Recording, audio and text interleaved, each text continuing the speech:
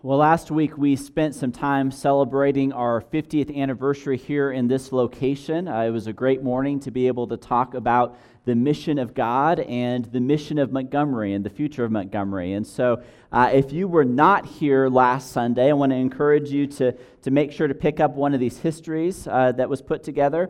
There's a history as well as a statement about looking forward and some of the things that are coming up. So make sure you get one of these and read through this. If you don't have one of these, they're on the table out in the foyer. And it's a good review of the history, but also an opportunity for us to think about what the next 50 years could look like here at Montgomery. So please go and look at that. You can also go to the website and watch or listen to that message.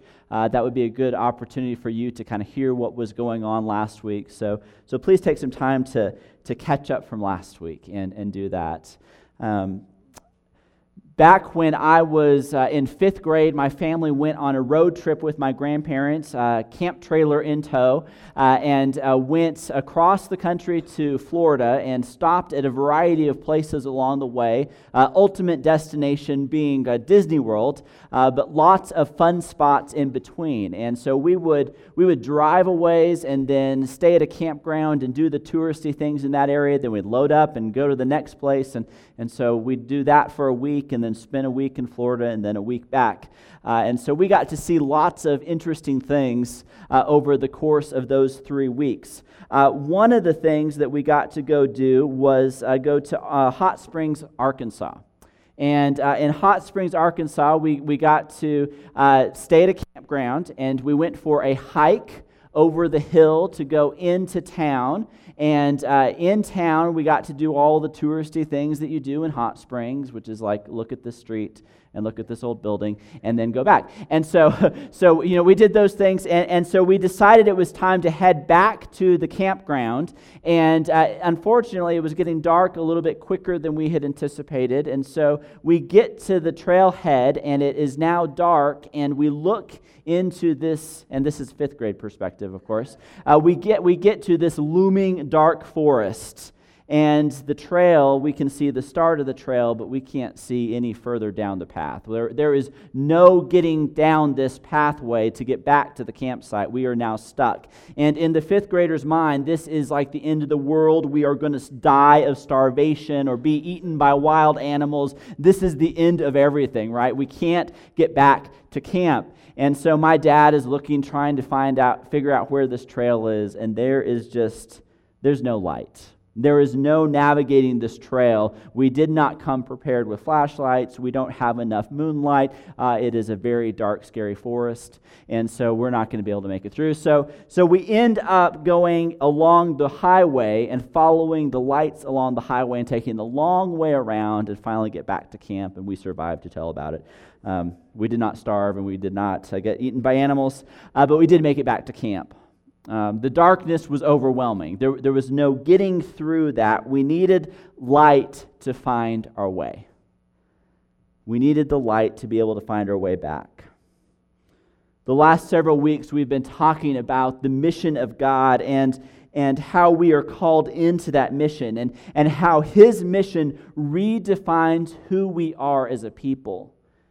And even though we're starting in on a new series focusing in on Advent, I want us to hold on to that idea that we are a different kind of people. We are a covenant people who gain our identity from the Father. We are a kingdom people because we are empowered with the authority of the King. We're gospel people who are redeemed by Jesus. We are a called people compelled to follow Jesus. And we are a sent people going and making disciples. This is who we are as a people, and this is modeled to us by Jesus. Jesus is sent by God into the darkness of the world. And that's what this Advent season is about, is to celebrate the coming of Jesus. We spend the next 4 weeks leading up to Christmas as a reminder of Jesus coming in the flesh, Jesus coming to be here with us and for us. And so if a missionary is someone who is sent to do the work of God, in many ways, God Himself, through the sending of His Son, means that He is a missionary God. That He has a purpose and He has a mission and He goes to a place. He is sent on mission. And so we're going to continue this theme of being on mission even as we go through this season of Advent. That as we look at who Jesus is and we reflect on why He came and just reflect on the story of His coming, we see the great mission, the great story of God coming to be here with us. And so we'll be exploring that over the next several weeks. Today we're going to be looking at someone who came long before the birth of Jesus, long before that birth in Bethlehem. We're going to be looking at the prophet Isaiah, who had a lot to say about the coming of Jesus, long before it ever happened. And so the prophet Isaiah preaches in a really dark time. He preaches in a time of evil, a time of hopelessness. And so Christmas comes to counter the darkness as we anticipate the lights and the decoration and the joy. It comes to remind us of the light of hope that overpowers evil. The arrival of the Christ penetrates through the darkness, through the gloom, and replaces it with a light of joy. And so with the coming of the light, we say and sing, "Joy to the world." Isaiah declares Christ's light giving hope to a people in a very dark place. Let's read Isaiah chapter 9, starting in verse 1. "Nevertheless, there will be no more gloom for those who were in distress. In the past, He humbled the land of Zebulun and the land of Naphtali. But in the future, He will honor Galilee and the nations by the way of the sea beyond the Jordan. The people walking in darkness have seen a great light. On those living in the land of deep darkness, a light has dawned. You have enlarged the nation and increased their joy. They rejoice before you as people rejoice at the harvest, as warriors rejoice when dividing the plunder. For as in the day of Midian's defeat, you have shattered the yoke that burdens them, the bar across their shoulders, the rod of their oppressor. Every warrior's boot used in battle and every garment rolled in blood will be destined for burning, will be fuel for the fire. For to us a child is born, to us a son is given, and the government will be on His shoulders, and He will be called Wonderful Counselor, Mighty God, Everlasting Father, Prince of Peace. For the greatness of His government and peace there will be no end. He will reign on David's throne and over His kingdom, establishing and upholding it with justice and righteousness from that time on and forever. The zeal of the Lord Almighty will accomplish this." And so there is great imagery here of a time that is very dark. But in that darkness, great light breaks through, and there is great hope that is found.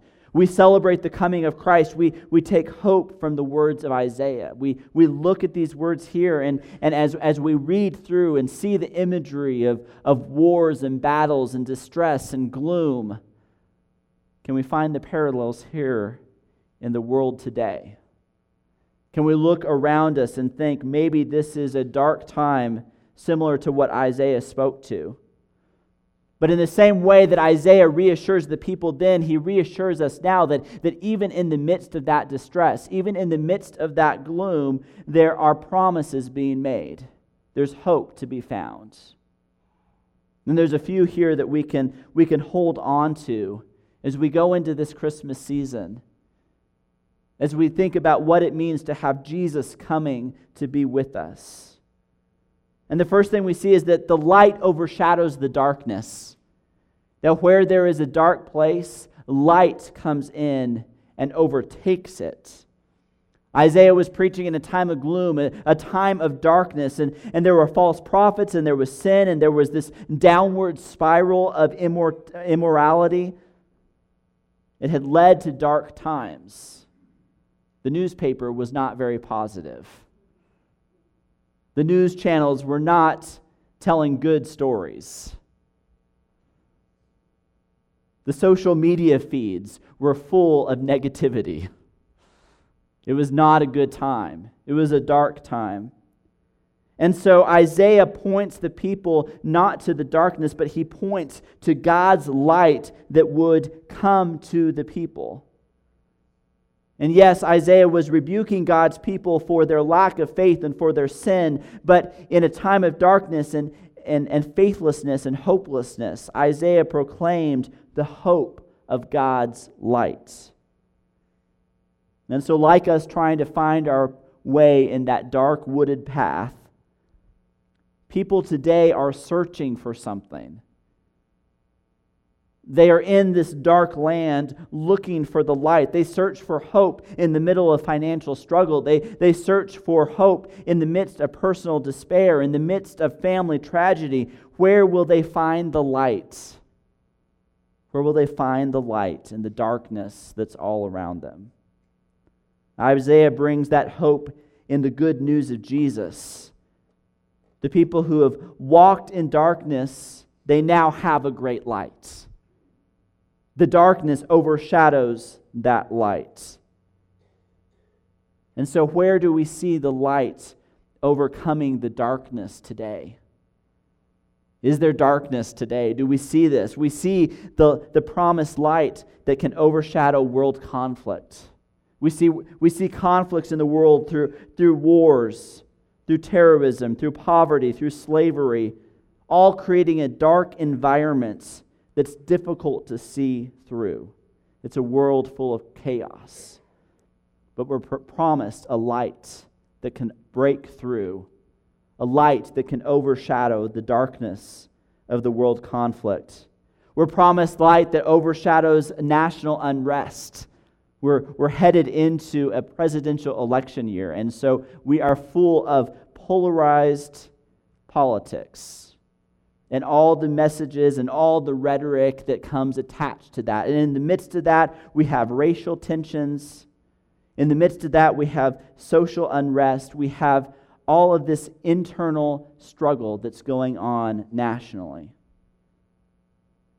And so we long for better days. We long for a time of peace. The light overshadows that. But we're also promised light overshadowing our personal sin, that we ourselves get ourselves into places that are dark because of the sin, because we turn away from God and we work against what He has designed for us. And so sin keeps us in dark places. But we're promised that the light can overshadow or overtake that. In the midst of darkness, Isaiah proclaims the good news that those who are dwelling in the shadows, those who are there, a light will come. John chapter 1 talks about the light coming. In Him was life, and that life was the light of all mankind. The light shines in the darkness, and the darkness has not overcome it. The darkness does not overcome the light. The light overcomes the darkness.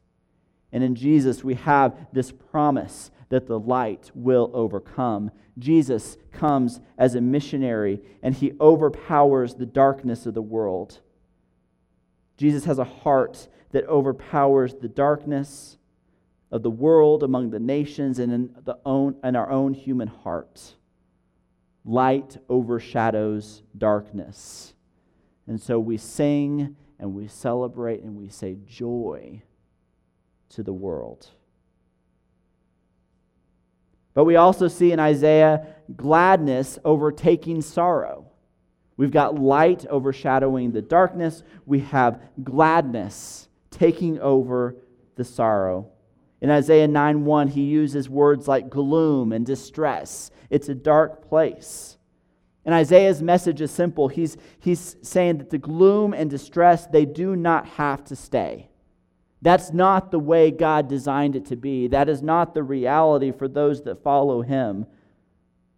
God comes in great splendor and in great simplicity in the form and the person of Jesus.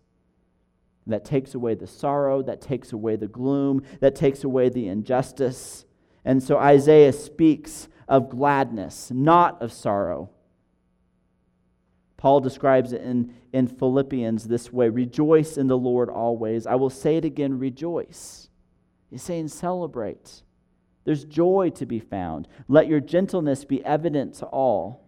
The Lord is near. We know very, very well from the stories of Jesus coming as a baby that the Lord comes near. The Lord comes near. Do not be anxious about anything, but in every situation, by prayer and petition, with thanksgiving, present your requests to God. And the peace of God, which transcends all understanding, will guard your hearts and your minds in Christ Jesus. And so the Lord comes near. We don't have to be anxious about anything. We don't have to be worried about anything because God is present. God comes to be near with us. And He will give us a peace that goes beyond all understanding. A peace that we cannot comprehend, a peace that we cannot even describe. He comes in and gives us that. And we take great joy in that. We say, rejoice in the Lord. Take joy in the Lord. And this is the joy that comes to the world. Gladness is brought in by God to brighten a dim spirit.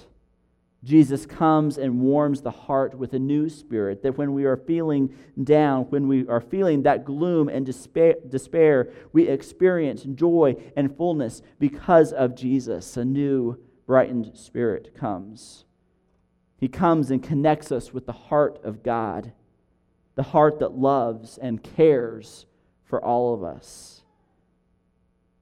God has a missionary heart, one that sends His Son to us. It's a heart that has a burden for those who are in gloom and oppression. And God takes away from our gloom, and He replaces it with gladness.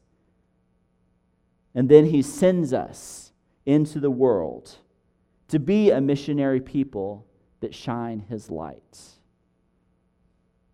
The gladness also comes in and creates a spirit of jubilee. And in verses 3 and 4 of Isaiah 9, it talks about the harvest. The harvest is this celebration of jubilee. It was a celebration of God's people being freed from bondage. And so Isaiah speaks about this time where they reflect the light that restores a weary spirit, a light that brings relief, and a light, Christ, which causes a celebration. That we are freed from something, that we're no longer in bondage, and so we enter into a time of celebration.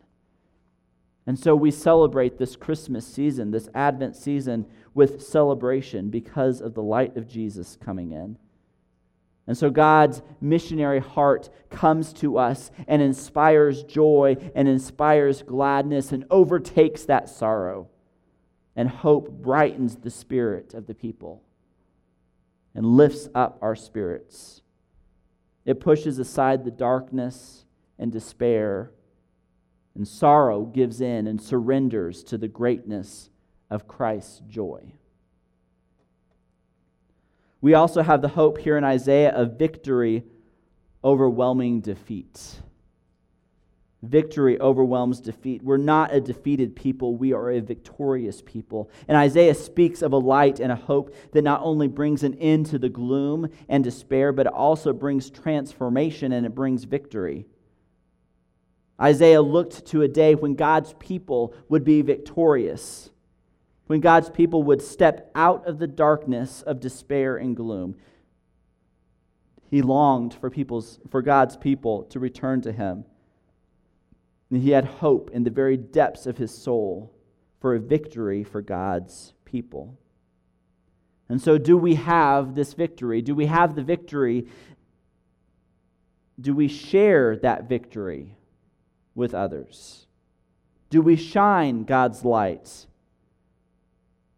What does the light of God's victory do for the world? What does that victory do for the nations, for the people who serve Jesus? As a victorious people, we have burdens that are lifted. We are a transformed people who no longer have to carry the weight. We're people who have found Jesus. We're people who have found new life, who have found new joy. Our lives should be completely different because the burdens are lifted, because we are not a defeated people. We're a victorious people. And so do we reflect that? Do our lives reflect lives of victory, or are they lives of defeat? With victory, oppression is removed. And so the bondage of sin, the bondage of pain, the bondage of the past are all removed by Jesus. And Jesus gives freedom from the oppression so that people can move forward. And so what great hope is found in this? In a message that says victory overwhelms defeat. That says we are not a defeated people. We are a victorious people. What great hope is found in that? Viktor Frankl, in his book Man's Search for Meaning, tells of a story of his days in World War II in a death camp and in prison. He writes, "The person who lost his faith in the future, his future was doomed." And so he talks about how those who had hope increased their chances of survival. The hope of seeing a loved one, the hope of a dream that they possessed, the hope that they had, that they would survive. And that hope is what would carry them on and would increase their chance of survival. And so as Christ followers, we are a people of hope. We're a people who look to a future day, a better day. And this hope that we have in Jesus coming in the form of a small baby. So fragile, so simple, so insignificant. Our hope rests there. In verse 9 of Isaiah chapter 9, he says, "The people walking in darkness have seen a great light. On those living in the land of deep darkness, a light has dawned." And so the core of God's missionary heart sees a people who are walking in darkness. They're walking in darkness, and He sends a great light to fill that darkness, to overcome that darkness. Christ's light secures the future by faith. His light penetrates into the darkness. He pushes aside gloom and despair. His light supplies hope today and tomorrow. His light brings joy. The joy is Christ. And so we say, joy to the world. We celebrate that this season. On another family trip, we went to Carlsbad Caverns. And you go into Carlsbad Caverns and you go deep into the ground where no natural light exists. No natural light can reach it. And there are lots of installed lights along the paths to keep you on the right path. There are lights that are installed to accent the different formations so you can see these things that without this light you would never be able to see. And then you go down in there and they turn off the lights and you get to experience what real darkness is like. No artificial light seeping in, no moonlight, no starlight, no cracks under the doors, no glowing electronics, complete and total darkness.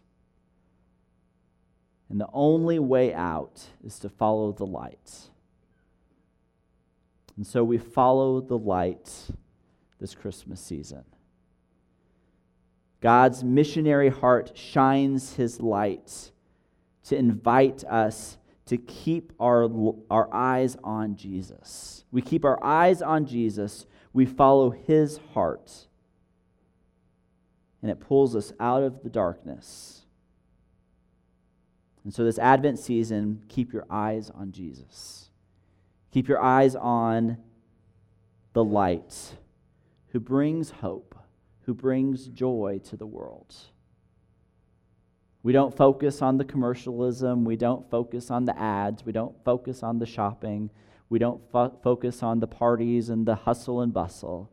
We focus in on the light of Jesus. Let's be standing together. We're going to spend some time in prayer together. We'll have the shepherds, if you can go ahead and be coming down front. We'll have shepherds down front. This is a chance for you to pray with one another and for one another. Maybe there is an area of your life where there is gloom and despair right now. And you need to surrender that to the light of Jesus. And we want to pray with you for that. So if there's any need that you have, if it is illness, if it's family problems, if it's employment problems, if there's any part of your life that is gloomy, any part of your life that is not filled with joy, let's surrender that to God this morning. Find somebody to pray with, whether it's someone down front or someone you know across the aisles. This is a time for us to pray with one another and for one another. Many of us know situations that other people are in, and take this as an opportunity to go to them and say, how can I pray for you? How can I pray for you in this season? As we celebrate the joy of the world, the realities of our everyday lives don't always match what we hope for. And so we need to surrender that to God today as we say, joy to the world. The Lord has come. Let's pray together. God, we thank you so much for the gift of your Son, Jesus. We celebrate him this season. We celebrate him this Sunday. We celebrate him in this moment. God, we pray that we will find the joy and the peace that come from knowing that your light invades the darkness of this world through the coming of Jesus. God, make that reality known to us in the very depths of our heart. As we celebrate you, we thank you. It's in Jesus' name we pray. Amen. Let's pray together.